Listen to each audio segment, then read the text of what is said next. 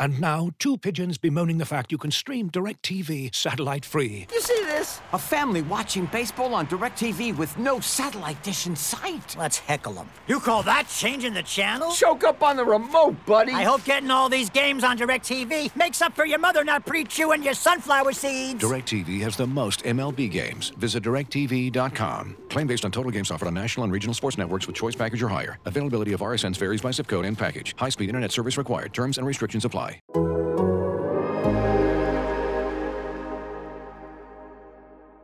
Bird to your mother, it's time for another episode of Birds with Friends. Just a trio of feathery brethren weathering any season to see the Eagles eating teams like Scrammy's top with cheese. It's Philadelphia, Bo, Sheila, and Zach kicking it cooler than three penguins till Zach runs off with his valet keys. He's a real nuanced goose. Pull up a branch, get loose. It's time for some juice on some Birds with Friends. The early bird gets the worm, but prefers getting turned like a turn on some Birds with Friends. Bo, Sheila, and Zach coming at you with stats and things flapping their wings on Birds with Friends. All I know is Zach said he has a game where he'll don't read both 7,000 and I said I'm in. Let's go. Let's do it. And so the purpose that's what I needed was not to get at least one more reader. Hello, everybody, and welcome to Birds with Friends, a post-game podcast early in the morning on Monday, December 28th, following the Eagles' dismantling at the hands of the Dallas Cowboys, 37-17. The Eagles, they needed a few things to control their own destiny to win the NFC East. They needed a Giants loss. The Giants did them a favor, got blown out by the Ravens. They needed a Washington loss to the Carolina Panthers. Dwayne Haskins did them a favor, and the Panthers won that game. All the Eagles needed to do was beat the Cowboys and then beat Washington next week, and they would reverse this terrible season, win the NFC East. And alas, despite going up 14-3, they got blown out, and no longer can we pretend that this team is anything other than it was. Zach, how are you? I have a bone to pick with you. I'm doing well, excited for this podcast. I'm curious what the bone to pick is because there's a lot to discuss about the Eagles. Well, the bone to pick, Zach, is you recommended, you were talking about this book. There's a monster at the end of this book, right? Yes. That has Grover on the cover. And so we got that book for Casey as part of his Christmas. I believe Santa got it for him. And I have to tell you, how did you not tell me, Zach, this book, on the front cover of the book, it says Grover saying, "Hello, everybody." How could you not tell me that? Oh, that's interesting. I did not think about that. How am I not on your mind every time you open that book? I don't judge a book by its cover. So Okay, fair enough. All right, Zach, let's get into this because the season's over. The Eagles are not going to make the playoffs, and now we are, just getting to play the waiting game before we get to find out what is going to happen this offseason. But I guess let's talk about the game itself. What were your big takeaways about this just terrible performance? Well, they started off so well, right? Like the 14-3 lead, the deep pass to Deshaun. Exciting and stuff. And then just so many things that you've seen throughout the year coming up today. I mean, let's start with the penalties. They didn't lose because of the penalties, but I think they had 6 false starts. Right, that is that's crazy, and it's obviously inexcusable. It's sloppy. It's reflective of, you can say it's reflective of the coach, of the preparation, and then like the rationale that the crowd noise had something to do with it. There's what, like 20,000 people there. Yeah, like none of them wearing masks, by the way.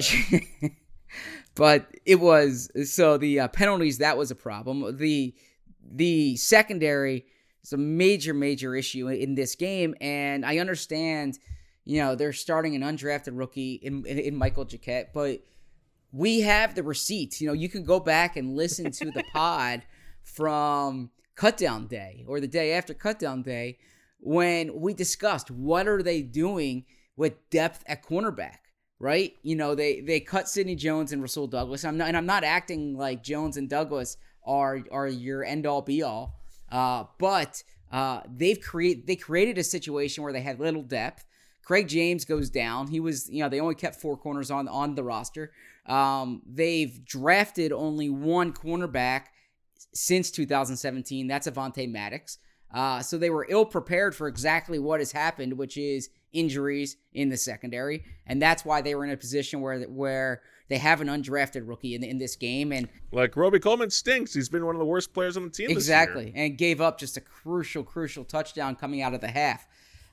Then offensively, they got out of they abandoned the run, which I'm not a run guy, but going up against, and they're down 13 points. Yeah, so it's still a game, and Dallas has a bad run defense as we know, and they were having some success early.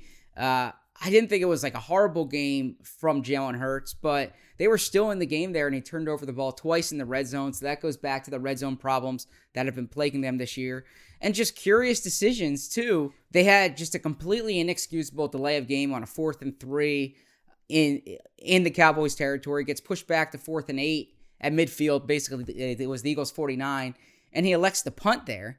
And then the next drive, they have a 4th and 15, and instead of going for the field goal, he keeps the offense on the field. Now, I understand the field goal, you hit the field goal, it's still a 2-possession game, but it's a low probability 4th and 15 there, and there's still enough time that points can help you. So I just thought all around, for a team that was in a make or break game, they seemed to be ill prepared. They were the inferior team, and I don't want to ramble here, but I can't overstate just how bad this team is. Like, the fact that they were in contention in Week 16 doesn't speak to the team, and it shouldn't obscure the fact that this is one of the worst teams in football.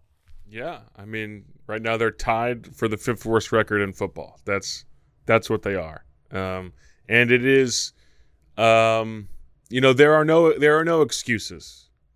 You cannot say this was there were injuries got us again, any of this nonsense. Look around the league, look at the rest of the division. We talked about how heading into this season, the Eagles had the one team in the division that had a returning head coach. They also had a returning quarterback. They had their returning, defensive staff. They had all these things. They didn't lose their quarterback to injury, unlike the other 3 teams in the division. They didn't lose. They lost some players, but they should have had enough in place to win this terrible division. Like, the biggest joke of a division in NFL history, and they're the punchline.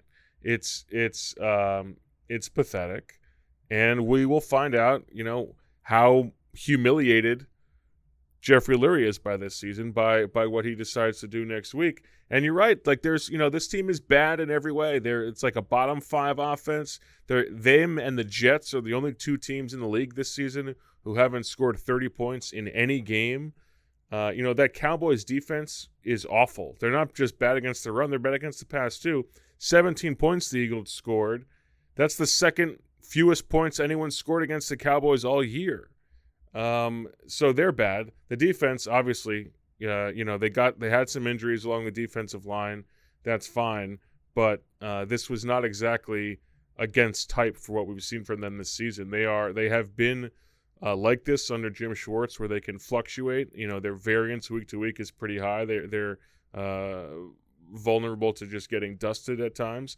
The special teams was horrendous again. Like that Cam Johnston punt just was awful, one of the worst I've ever seen. Boston Scott almost fumbles away a kickoff return, and their kickoff return has been so bad this year. I think at one point in the game they had taken back 30 kickoff returns all season long. Only 3 of them had gone for more than 25 yards. Now I'm the one who's rambling because it's early in the morning. This team is terrible, and it's likely to drive you mad. I don't really even know where I'm going right now, Zach. But it's been terrible all year. There's, as you said, there's no excuses. There's no lipstick on this pig. It's really bad, and we'll find out what happens soon. But that Deshaun Jackson touchdown was pretty sweet. Bo, I will pick up right there. But your audio your audio sounds really odd to Marissa and I. Oh, Yeah. does it? You sound like, at first I thought you were doing it on purpose, like this deep throat voice. And then I'm like, I don't think this is on purpose. Yeah, you don't sound like you.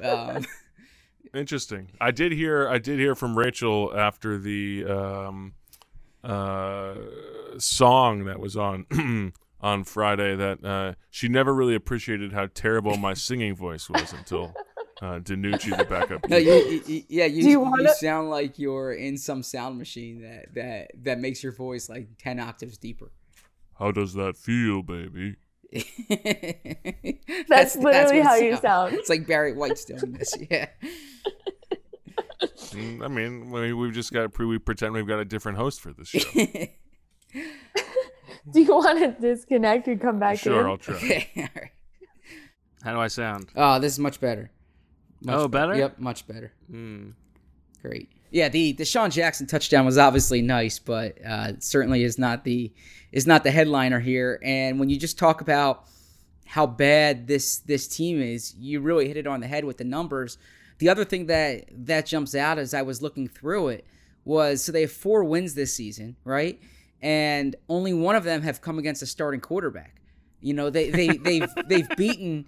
That's pretty They've good. beaten Ben DiNucci. They've beaten Benny Taysom. DiNucci! Yeah, they've beaten Nick Mullins. Natale! Yeah, I shouldn't have got you going. They beat Nick Mullins. They beat Taysom Hill. So it's not as if the New Orleans win was impressive, right? You know, that's a good team, but Hill. I have a Moa Culpa on the New Orleans win, by the way. Okay. We went through that whole week and the whole aftermath, and I never once teed up Sheil with a Nolans. All right, well, So you can I do it. regret and I apologize to the listeners. You can do it during the playoffs because they will be a factor in the playoffs. But they really haven't played like that impressively this season, and there aren't. Yeah, they've been awful. And there's not really that cliche you can fall back on where, you know, well, we're one win or I'm sorry, 1 play away, 2 plays away from being such and such. They've lost by double digits in 5 of these games. So. Well, and there's the stuff, you know, there's like, you know, Miles Sanders says we're a great team. You know, we're just beating ourselves and all this stuff. They're not a great, like, you know, sorry. You know, they've got a losing record since the Super Bowl. For 3 years, they've been mediocre. This year, they're much worse than mediocre.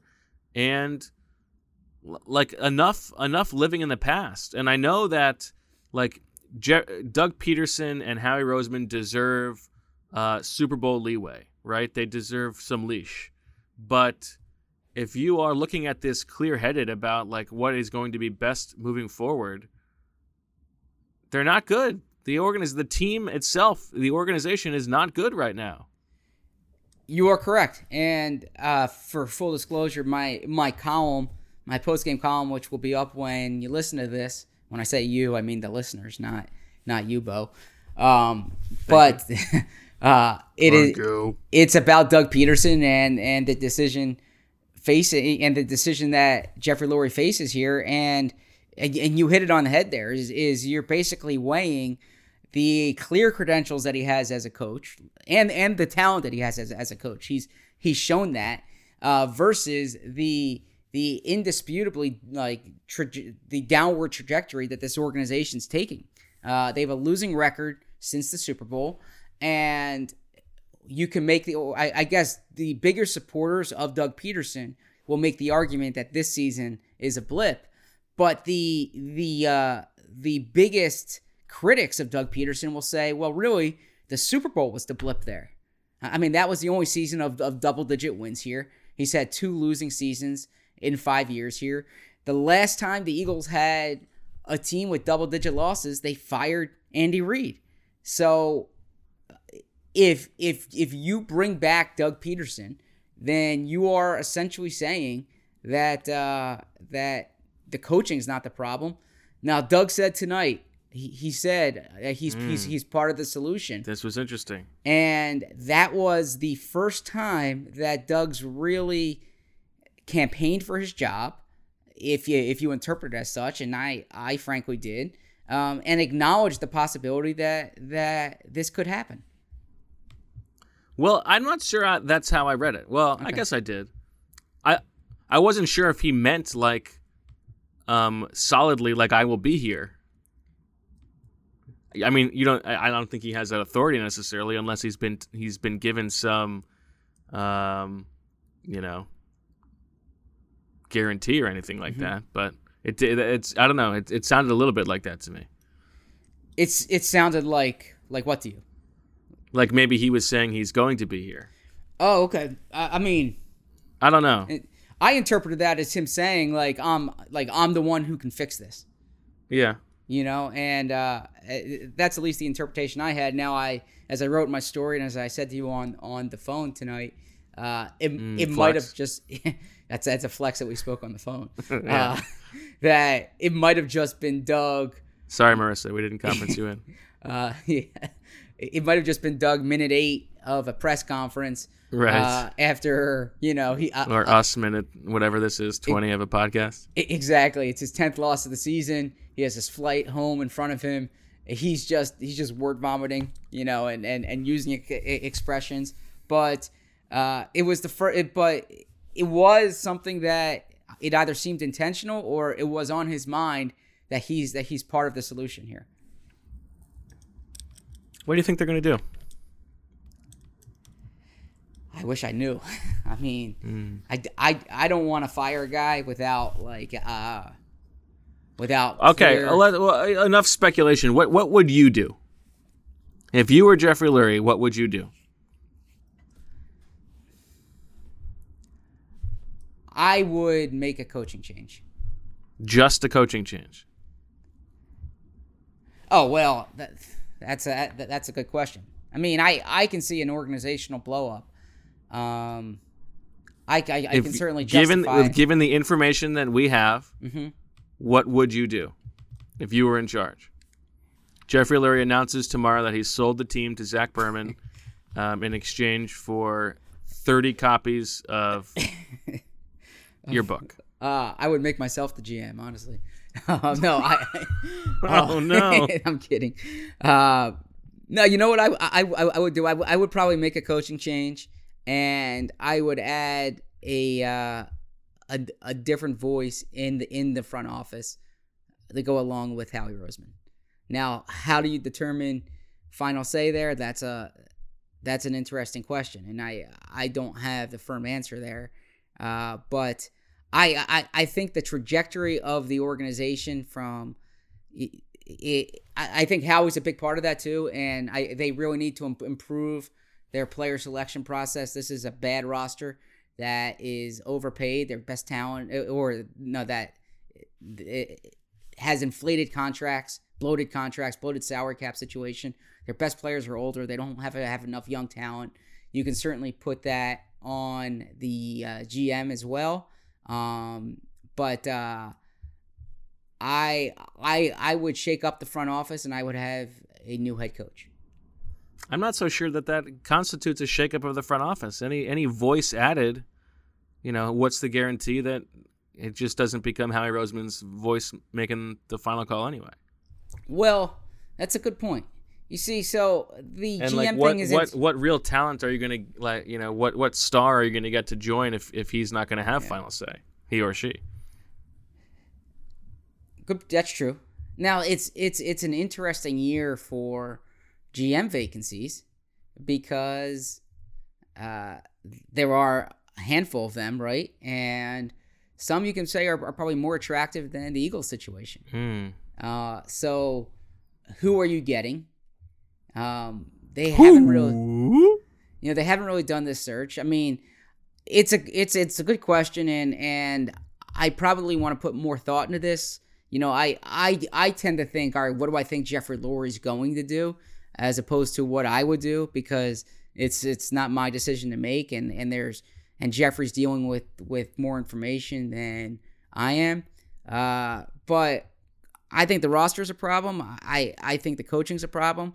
And I think the quarterback issue is a big one here. And I'm not utterly convinced that like Jalen Hurts is the way to go. So there are the three most important roles in the organization: head coach, GM, quarterback. I I don't have like total confidence in really any of those right now. But I guess I think you can supplement. I think you can supplement the front office more than you can supplement the coaching staff at this point, if that makes sense. Well, I mean, we did maybe learn that lesson from this past offseason. And maybe that attempt to supplement the coaching staff ended up clipping Doug Peterson's wings a little bit too much. I don't know. I like if Peterson was willing to, become like a Mike Tomlin or like a former Jason Garrett, where he's just like the game day decision maker and the motivator, and you bring in other coordinators, is that enough? Well, probably not, right? Like, and if that offensive coordinator is any good, you're going to lose him anyway.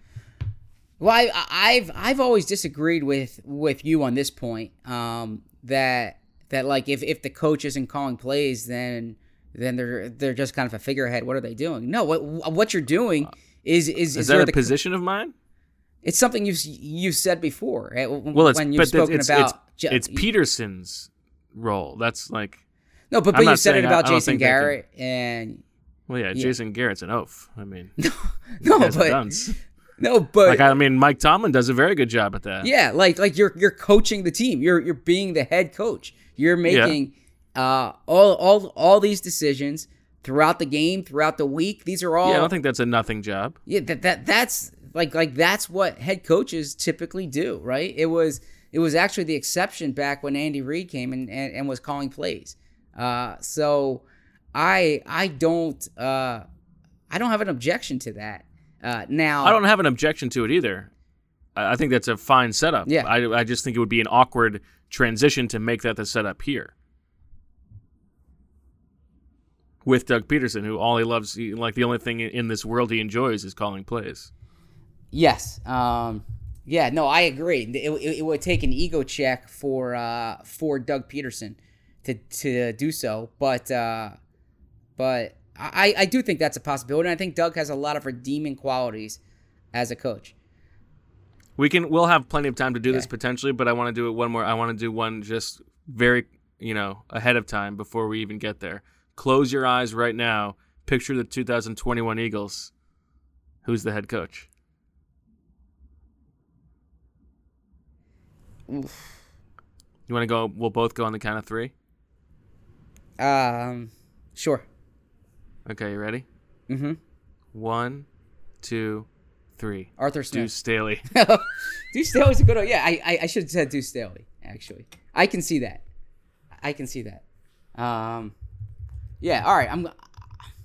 I don't know. That's the thing. I don't know. Yeah, of course we don't know. Nobody knows. So it's hard for me here, and I know this is not good podcasting. So I mean, it's a terrible game. No one should be listening to this podcast anyway. No, this is what fans want. Well, first off, I hope they're listening because we're putting our time in. We're taking up Marissa's time. Yeah. I'm just weary of speculating of a coaching change without knowing that's the fun. Yeah. But this is what people want to know, and I don't know what direction they would go. I think I can see them going with Deuce Staley under the premise that they want to keep some things intact, and they just feel like they needed a new voice, and they can hire a new offensive coordinator. I can see them I can certainly see that as a scenario. I don't know. Of course we don't know. All right, let's talk about Jalen Hurts because this was definitely his worst game, although he was prolific yardage-wise. 21 of 39 for 342 yards and a touchdown. He was sacked 3 times, 1 touchdown, 2 interceptions, and he also ran for 69 nice yards. But loose with the football. That fumble at the end of the game, I know there's a lot of uproar. I actually didn't think it was that bad of a call. The ball started to move. Like, he started to lose control of the ball before that knee went down, it looked like to me.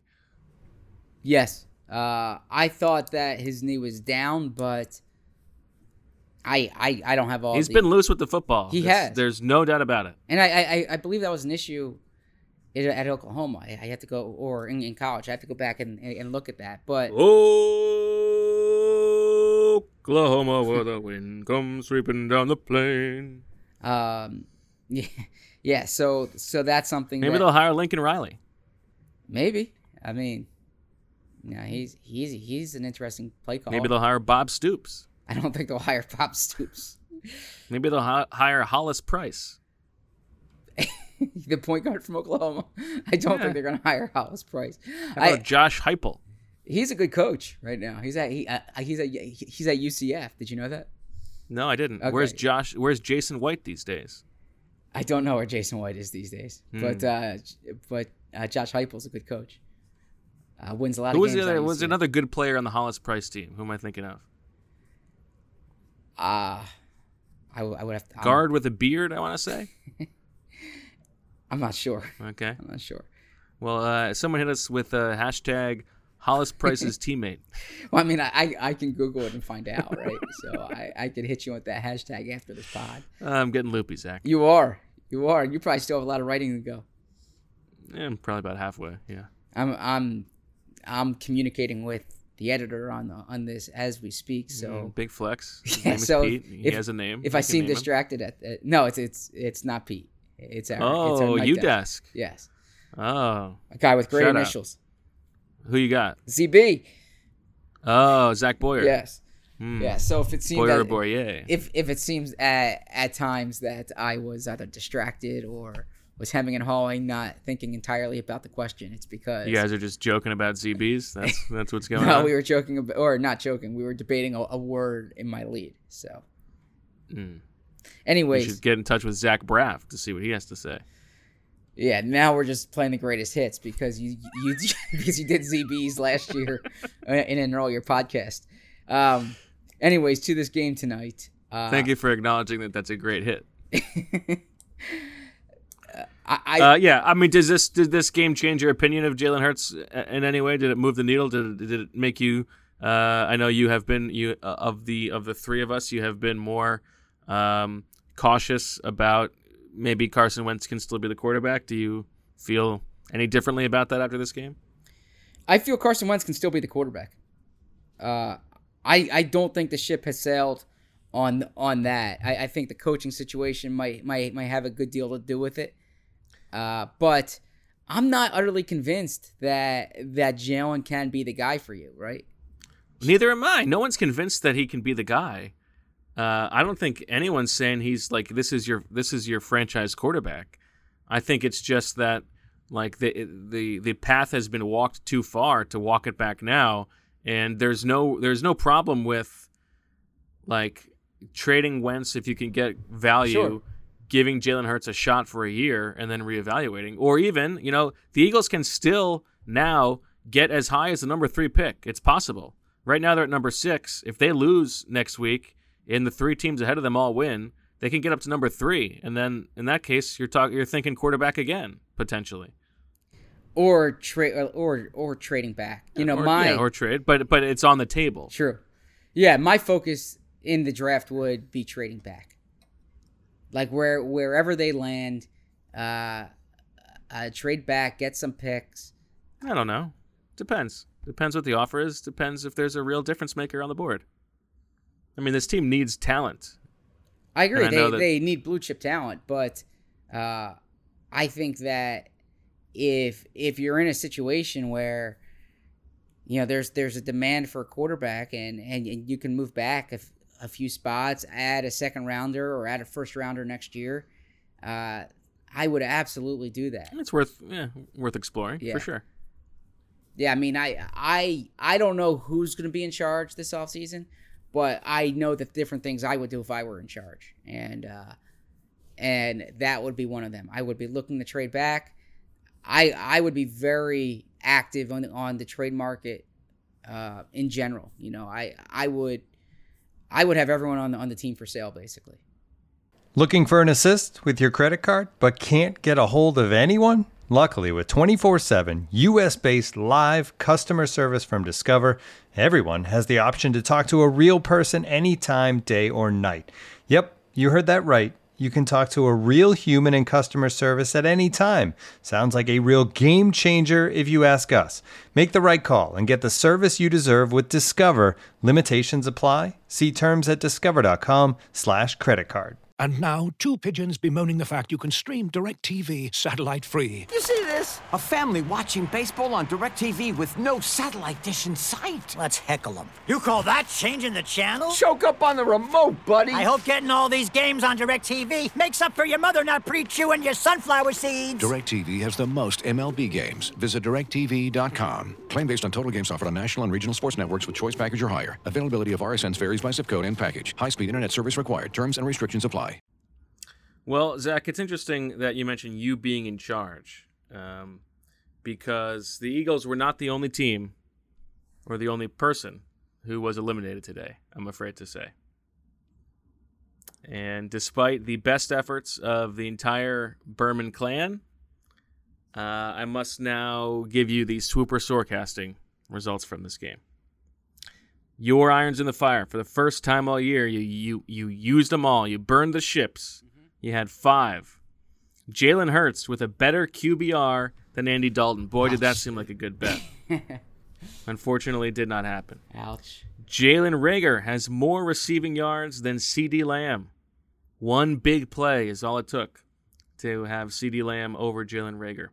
Either Alshon Jeffrey or Travis Fulgham leads the team in receiving yards. Deshaun Jackson led the team in receiving yards with 1 catch for 81 yards and no targets after that. More than 2 players attempt to pass in this game. I didn't really think about this, but there was a chance at the end of the game that maybe the Cowboys could have pulled Andy Dalton, but did not happen. And then the broadcast shows Jerry Jones either eating something or sipping on a drink. And there was one point in this game where they showed Jerry Jones with a drink, and it was very tense, but he did not drink it. Well, your favorite owner had that mask on the whole time, so he did not drink what was in front of him. I wouldn't call him my favorite owner. Sheil had 3. A Cowboys player other than Andy Dalton attempts to pass. As we said before, it did not happen. Doug Peterson declares Jalen Hurts the Week 17 starter in his post-game press conference. Did not happen. Neither of us asked that question to Doug. And then Miles Sanders is the leading rusher on both teams. Again, did not happen. Bo, an Eagles cornerback, records an interception. Darius Slay pulls it down and gives me the lead, I guess the win. Yes. And then also Michael Jacquet has an interception or a forced fumble. Not included on there was gives up 182 yards and is benched, but so I did not get that one. Jalen Hurts outrushes Ezekiel Elliott. Was happening for most of the game, but did not end up happening. And also, Jalen Hurts has over 300 total yards. That hits. I hit, and I take a commanding lead as we face 1 week left to go. Zach, I'm sorry. Is there anything you regret looking back? Let's do this as if you're Doug Peterson. Mm-hmm. When you look back on this season, what are the things that are going to stick in your craw? A few things. First off, and so we're talking Swooper Sorecasting here, correct? Yes. Super, okay. Because there are articles that would stick in my craw as well. Yeah. So a few things. First off, I don't think I fully grasped the rules early on. Right. I think I tried. Imagine a head coach saying that in a post-game press conference. I think I tried too hard to diversify my portfolio. And there probably should have been some bets that I went heavier on early on, right? It's you had numbers you wanted to hit. Yeah, I don't regret that because I think that was a sound strategy. But even in those weeks early on, I was looking more for value, and sometimes diversification is not the best tool. I think it's like. It might have been Charlie Munger who said it. If he had to do it over again, he would buy more Coke, right? So I don't even know who that is. You know who Charlie Munger is? No, did he play for Oklahoma State? No, he's. Was he on those James on Curry teams? No, he's a famous investor. He's like Warren Buffett's. He's Warren Buffett's guy. Was he? No. Was he? Would he play with Salim Stoudemire? No. He's 90 something years old. He's a famous investor who's like Buffett's partner. And he gave you the suggestion to buy Apple and Amazon. No, but I think that buy more Coke thing. I think that was in Sam Hinkie's resignation letter. Along with the MOA. Yes. Yes. I'm not familiar. That's the tree, right? No, that's the New Zealand bird. Oh, yes. Okay, that's what it was. Yeah. All right. Oh, this is interesting. Hollis Price is the director of player development at the University of Houston. Very interesting. God. So there you go. Yeah. I think the YouTube podcasts are probably better in terms of keeping us more focused and online. I think it's almost definitely true. Yes. Yeah. I think this one we're deviating from the septum. Yeah, from the storyline a little bit too much. We should probably have a more organized rundown. Quannis White. That might be who I was thinking of. Quannis White. Oh, maybe it was Ebby Erie. Okay, there you go. Remember him? Yes, I do. So Bo, so you've been very high on Jordan Mailata this year. I was not watching the offensive line that closely tonight. I was watching a lot of different things in the game. I'll go back and watch the game.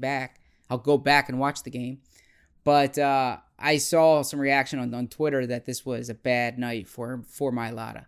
What was your perception of that?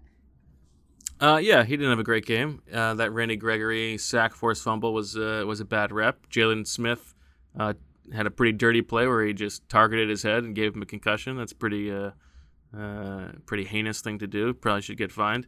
But I don't think it changes the evaluation. I mean, it's still a guy who has, I think, played better than what you saw from Dillard and is 2 years younger. So, no, I would. You're talking about like everybody's for sale this offseason. Mm-hmm. I would be looking to trade Andre Dillard because I think there's a good chance that if you don't trade him this offseason, you totally you're not getting any value for him. Sure. But that's me. Yeah, so that's a good point there, and that could depend too on either the coaching staff or front office. We'll see there. Now, my other question for you with this game is, the broadcast was making a big deal about the fact that it started to go downhill for the Eagles when Fletcher Cox went out of the lineup. Is that like a correlation does not imply causation thing, or do you think one had to do with the other? Oh, I'm sure it played a big factor, but I think this is like, you're paying 3 defensive tackles a ton of money. And if you can't survive a Fletcher Cox injury, then that's not money well spent, right? I mean, Fletcher Cox is a very good player, maybe the best player on the team, but you should still be able to stop the Cowboys' offense with Malik Jackson and Javon Hargrave in there. Maybe if they had Casey Toohill, it would have made a difference in this game, but that's the discussion for an earlier day. Yeah, so I didn't think the Cox thing like directly led to that per se. I do think that once the Cowboys just totally committed to passing the ball, to just throwing at Michael Jacquet, yeah, then that's when things started to turn more so than the injury. Yeah, I agree with that. I think the real question is, should Jim Schwartz have made an adjustment earlier? Yes. And I think the answer is yes. Not just in putting Jalen Mills at corner and bringing in Kayvon Wallace and Graylin Arnold to play alongside Marcus Epps. They're playing man to man. They're thoroughly outmanned and outclassed on the outside. I think as you saw where this game was going, and they were willing to let Andy Dalton throw the ball downfield. I think they should have been playing. I mean, this is very simple and simplistic, but I would have been playing cover 2. I would have been playing 2-man and daring them to run the ball, because every time they run the ball, it's a win, and making them move the ball slowly downfield. because, they were getting killed on the outside. So you are absolutely. I don't think that's an unfair criticism of Jim Schwartz in this game, and I think this is something that I think in sum is an above average defensive coordinator. I think he does a good job making the most of what he's given, but he has at times he is slow to deviate from the game plan or the septum. Yeah, that's fair, and this situation with the secondary, it's been going on for a few years now. They've had a lot of success with it. But did you hear, by the way, there was a point in the broadcast where Jonathan Vilma said Jim Schwartz told them in the meetings that, like, basically Andy Dalton has never seen a check down that he didn't like, and that, like, he's not a guy who's going to beat you downfield. It was as if, like, that really was their game plan. He was daring Andy Dalton to throw the ball downfield, and he told them about that ahead of time. I did not catch that one. I caught the one where he said, "Don't get mistaken, Doug Peterson's committed to the run." Yeah, that was funny. Yeah, I didn't think Vilma was all that great in this game, but I mean, he was talking about running the ball and kicking field goals when you're down 13 points. But sure. But I thought that I harp on the corners because clearly the corners are a problem, and I don't fault Michael Jacquet for that. I think this is a roster building thing. Definitely, it's not Michael Jacquet's fault. Yeah. He's done better than anyone could have possibly expected, given his the way he came to the league. And Darius Slay makes his one big play Slay, and then the Eagles come out and false start, exactly. penalty. Like they get nothing out of it, which was insane. And then Darius Slay is like on Twitter tweeting about what a good play it was after the game, even though the team just got eliminated from the playoffs. That's good stuff. But I actually think that. On the cornerback situation, that's what he's used to, I guess. Yeah, he's used to not being in the playoffs. Yeah. But I think we were fairly on point with that. We had different opinions on Slay and the Slay acquisition, but I think we acknowledged that like just getting Slay is not this panacea for the secondary, right? And I think we've seen it this year that. They were just so committed to getting this number one cornerback that they did not do enough at the other spots. Number one, and number two, that Slay, in my opinion, is a really good player who has played at a high level. But if you get a B level cornerback, let's say, and you still have that third and that fifth round pick, maybe your roster's a little different there, right? And you have a little more optionality at the position. Yeah, and listen, like I acknowledge that there is a connection between, what the offense is doing and what the defense is doing. If the offense is not going 3 and out and turning the ball over and putting the defense in bad situations all season long, then maybe the defense does a better job. But the truth is, the defensive line, the way this team was built, the defensive line has been good. They've got the most sacks of any defensive line in football. Darius Slay has played, and they're a bottom third pass defense by DVOA. And, DVOA is taking those things into account in game situation and stuff like that. Pass defense is what matters. And they've been bad this year. So, yeah, like they spent their offseason money trying to address the secondary. I mean, we've had this conversation a million times. But obviously that was a mistake. Yes, and that goes back to either the front office or to Jim Schwartz. You can say both of them, right? I imagine they all had a little say or a lot of say in what was going on with that secondary. So that's number one. And then the other thing, the polarizing decision that I also think we were. I'm not patting ourselves on the back here. We got a lot wrong, but something that appears to be a concern is we're 15 games into year one, and Jalen Reagor does not look special at all. At all, right? He just at all. He looks like a guy. He looks fine. Yes. And listen, they need guys. Yeah. But yeah, like he looks like a guy who's gonna pop and make some plays here or there. But when you just look at the importance of that pick and the what that could have been, it's a major concern. Yes. That was a bad pick. That's okay. They're getting a lot of effort. They're getting a lot of impact from their 3rd round pick at least. But the thing I'm curious about too is, and I don't know the answer to this. They've shuffled wide receiver coaches, so clearly they've seen a problem in identifying talent and developing, or I shouldn't say identifying, developing talent. But when you see what Nelson Aguilar is doing with the Raiders, now Nelson clearly needed a change of scenery, and he was productive here. I have a hard time for getting 2 years. involved in the Nelson thing, but go ahead. But my point being is that perhaps there's something with the Eagles in terms of developing these players that is also the problem, or the way they're used in this system. I think that's probably fair to say. I'm definitely not getting into the Matt Collins thing, right? Like that, I don't buy that. But I what a throw that was. But I think what you've seen from Nelson just think this year, I think Nelson is a mercurial guy, and I mean, there's definitely the Eagles are at fault for some of this, for not getting the most out of him. But he was bad for 3 years. He was bad for 5 years. So he had one good year. I certainly don't fault them for moving on, and good for him. But the reason I bring up Nelson is because Jalen Reagor's rookie season is kind of reminding me of Nelson's rookie season, where there's some injury in there, there's these signs of potential, and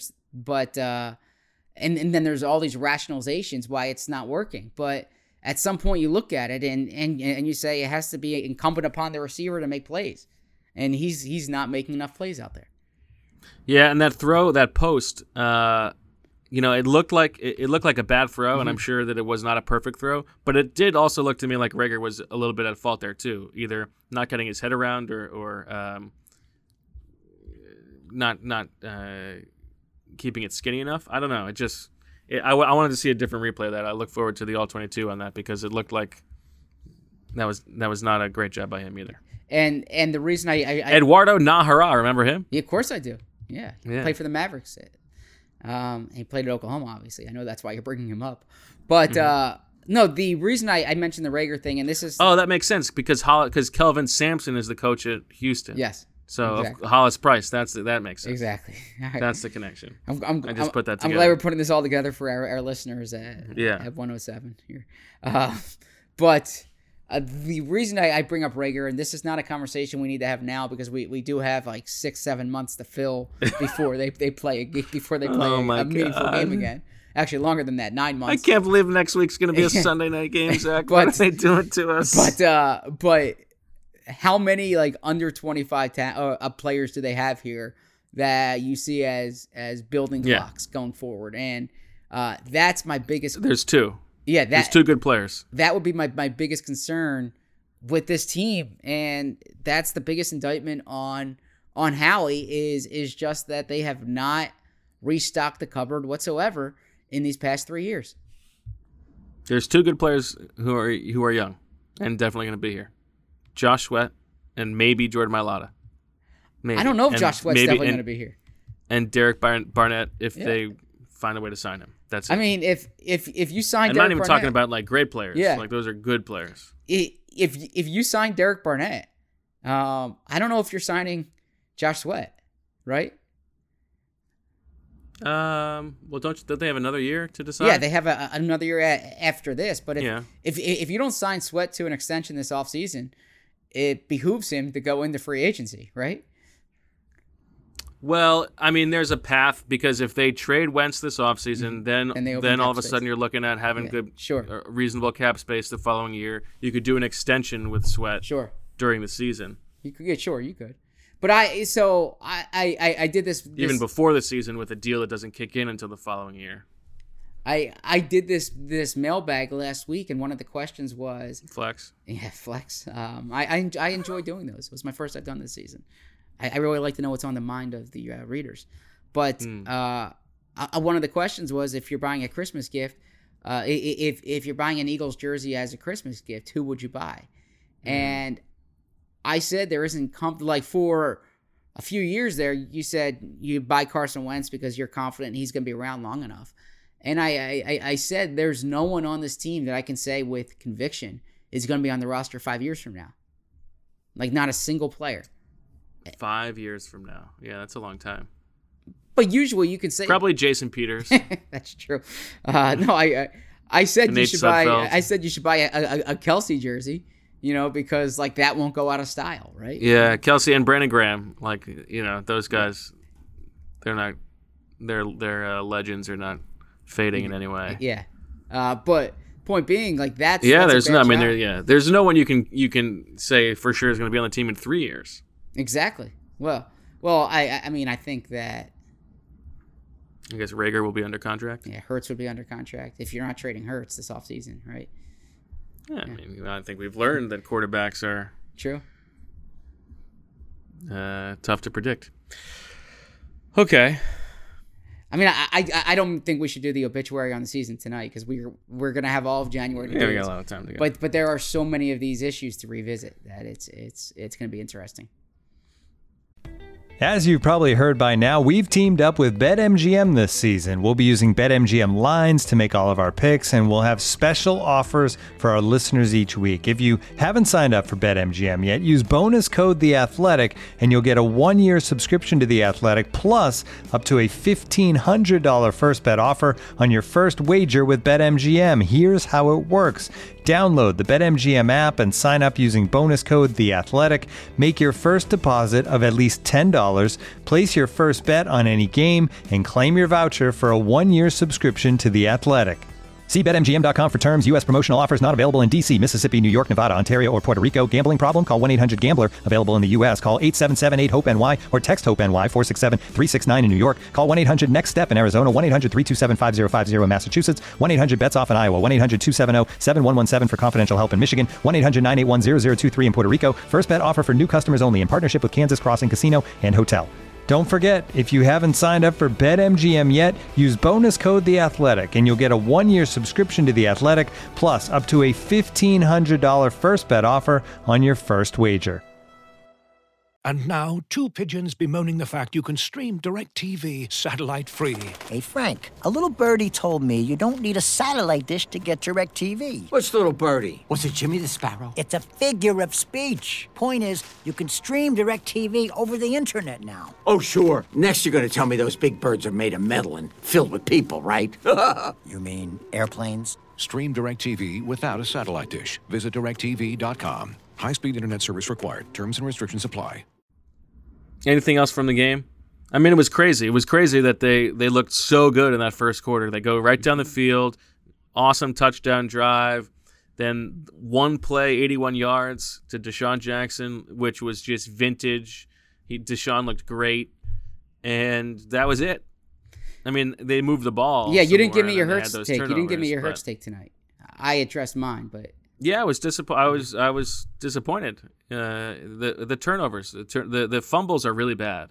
The interceptions were bad throws, but he's trying to make something happen at the end of a game when you're down. Yeah, but I guess the one in the end zone was that's not really defensible. That's at all. What 3rd and 12 there, 3rd and yeah, that was bad. Yeah, you're still in position to score. But you're not evaluating Jalen Hurts as like, is he a Pro Bowl caliber quarterback right now? You're trying to decide what the upside is. No, but and he's talented. He's talented as a rusher, and I think he made some good throws. I don't know. Do you think Deshaun Jackson plays in this game if Carson Wentz is still the quarterback? I tend to think no. I think yes, but I don't know. Yeah, I mean, I think Deshaun wanted to get back, right? Yeah, but I think he wanted to get back to play with his guy he trained with in Florida. Sure, I mean, it's just total speculation. I think Deshaun wants to put tape out there. If Deshaun doesn't think he's finished playing, then he doesn't want the last tape of him to be, the 5 games he played this year before tonight, right? If that was so vintage, it was like a surprise appearance in the Royal Rumble by an old wrestler who comes in and like hits his spots and looks great and then just disappears, gets eliminated, and that's it. But boy, was it nice to see him, look in his prime again, just for a flash. And that's gonna be enough to get him a contract somewhere this offseason. Yeah. He'll get a deal. Yeah. Probably with the Eagles. Yeah, could you imagine if they ran it back? If they said, this was... Imagine they run it back with everybody? Yeah, but I mean, like, after the lockout year, they were like, well, the lockout really messed things up. It was hard for the team to come together. We're going to have a full offseason. And the lockout year was before the 4-12 year when it all collapsed, right? Yeah, it was 8-8. Yeah. Exactly. So, but they won the last 4 Yeah. games. So if they're like COVID, you can't really judge things off this year. We didn't have an off season. We didn't really get to have that team camaraderie. Let's evaluate them in normal circumstances, right? Like, could you imagine if they ran it back? Yeah, I can imagine it. Because it's not that. It's what you're used to around here. Yeah. Well, I don't think that's what they're going to do. I agree. But I think it's not. I could see them running it back. Like Dave Phipp is the sacrificial lamb or something like that. You make a couple other little tweaks on the coaching staff, and you bring in a guy to the front office, and there's a very serious, like, this is not acceptable in any way for this franchise. But we know that the best organizations are patient, and we think we have the infrastructure. We know this group has proven it can win a Super Bowl, and they deserve a little bit of leeway. I don't think that's insane. Yeah, I don't either. Nor do I think the Deuce Staley theory of this was a bad year, but we like the infrastructure that we have. We really like Deuce. Well, listen, the truth is, they're one of the worst teams in football this year, right? But the truth is, in the grand scheme of things, this has been one of the better organizations in football over the last 5-10 years. And Jeffrey Lurie should be proud of that. And I think he values, there's a lot of, for lack of a better phrase, the Eagles way. Like, I think there is something he values about, the structure of the organization and the way they go about things. So I don't think that he has the appetite for like a total, complete, start from scratch teardown. But I think there are options internally, and who knows he has more information than we do. But I think he does value we are one of the better organizations. I don't think he's like looking and thinking this is the Browns or something like that. Yeah, and I think that what he's trying to figure out is, no offense to our Browns fans listeners. No, and the Browns, look, they were dealt a tough hand today, but I have confidence in their offensive line depth that they'll be able to figure out a way going forward here. You think if it had been reversed, if it had been the wide receivers played, but the starting O-line got wiped out, they would have won that game? Yeah, potentially so. They have good depth on the O-line. Yeah, that's true. But I think Jeffrey Lurie is gonna try to identify what's the problem and what's the symptom of the problem, right? Because you don't want to just make a move for something that's symptomatic. You want to make a move for the problem itself. Yeah, that's true. But you can also, if you don't have to be so precise, maybe you remove what all the possible problems could be, so that way you're getting rid of the problem either way. True. I'm not a doctor. Well, we'll have a lot of time to talk about that. So, okay. That Jalen Hurts lowering his shoulder play in the beginning of the game was fun, even though he stepped out of bounds. I thought we were wrapping it up there. Just looking at. No, that was a nice play. You don't have to answer that. No, it wasn't even a question. Yeah, that was a nice play. I agree. I hope that people have stopped listening to this episode. I hope they don't, and I appreciate all of our listeners. Looking through. T.Y. McGill played some snaps. My boy Joe Bacci got on the field. Okay, yeah, that's all I got. That was did you see the clip of that hit by Jalen Smith on Jordan Mailata? I see the clip?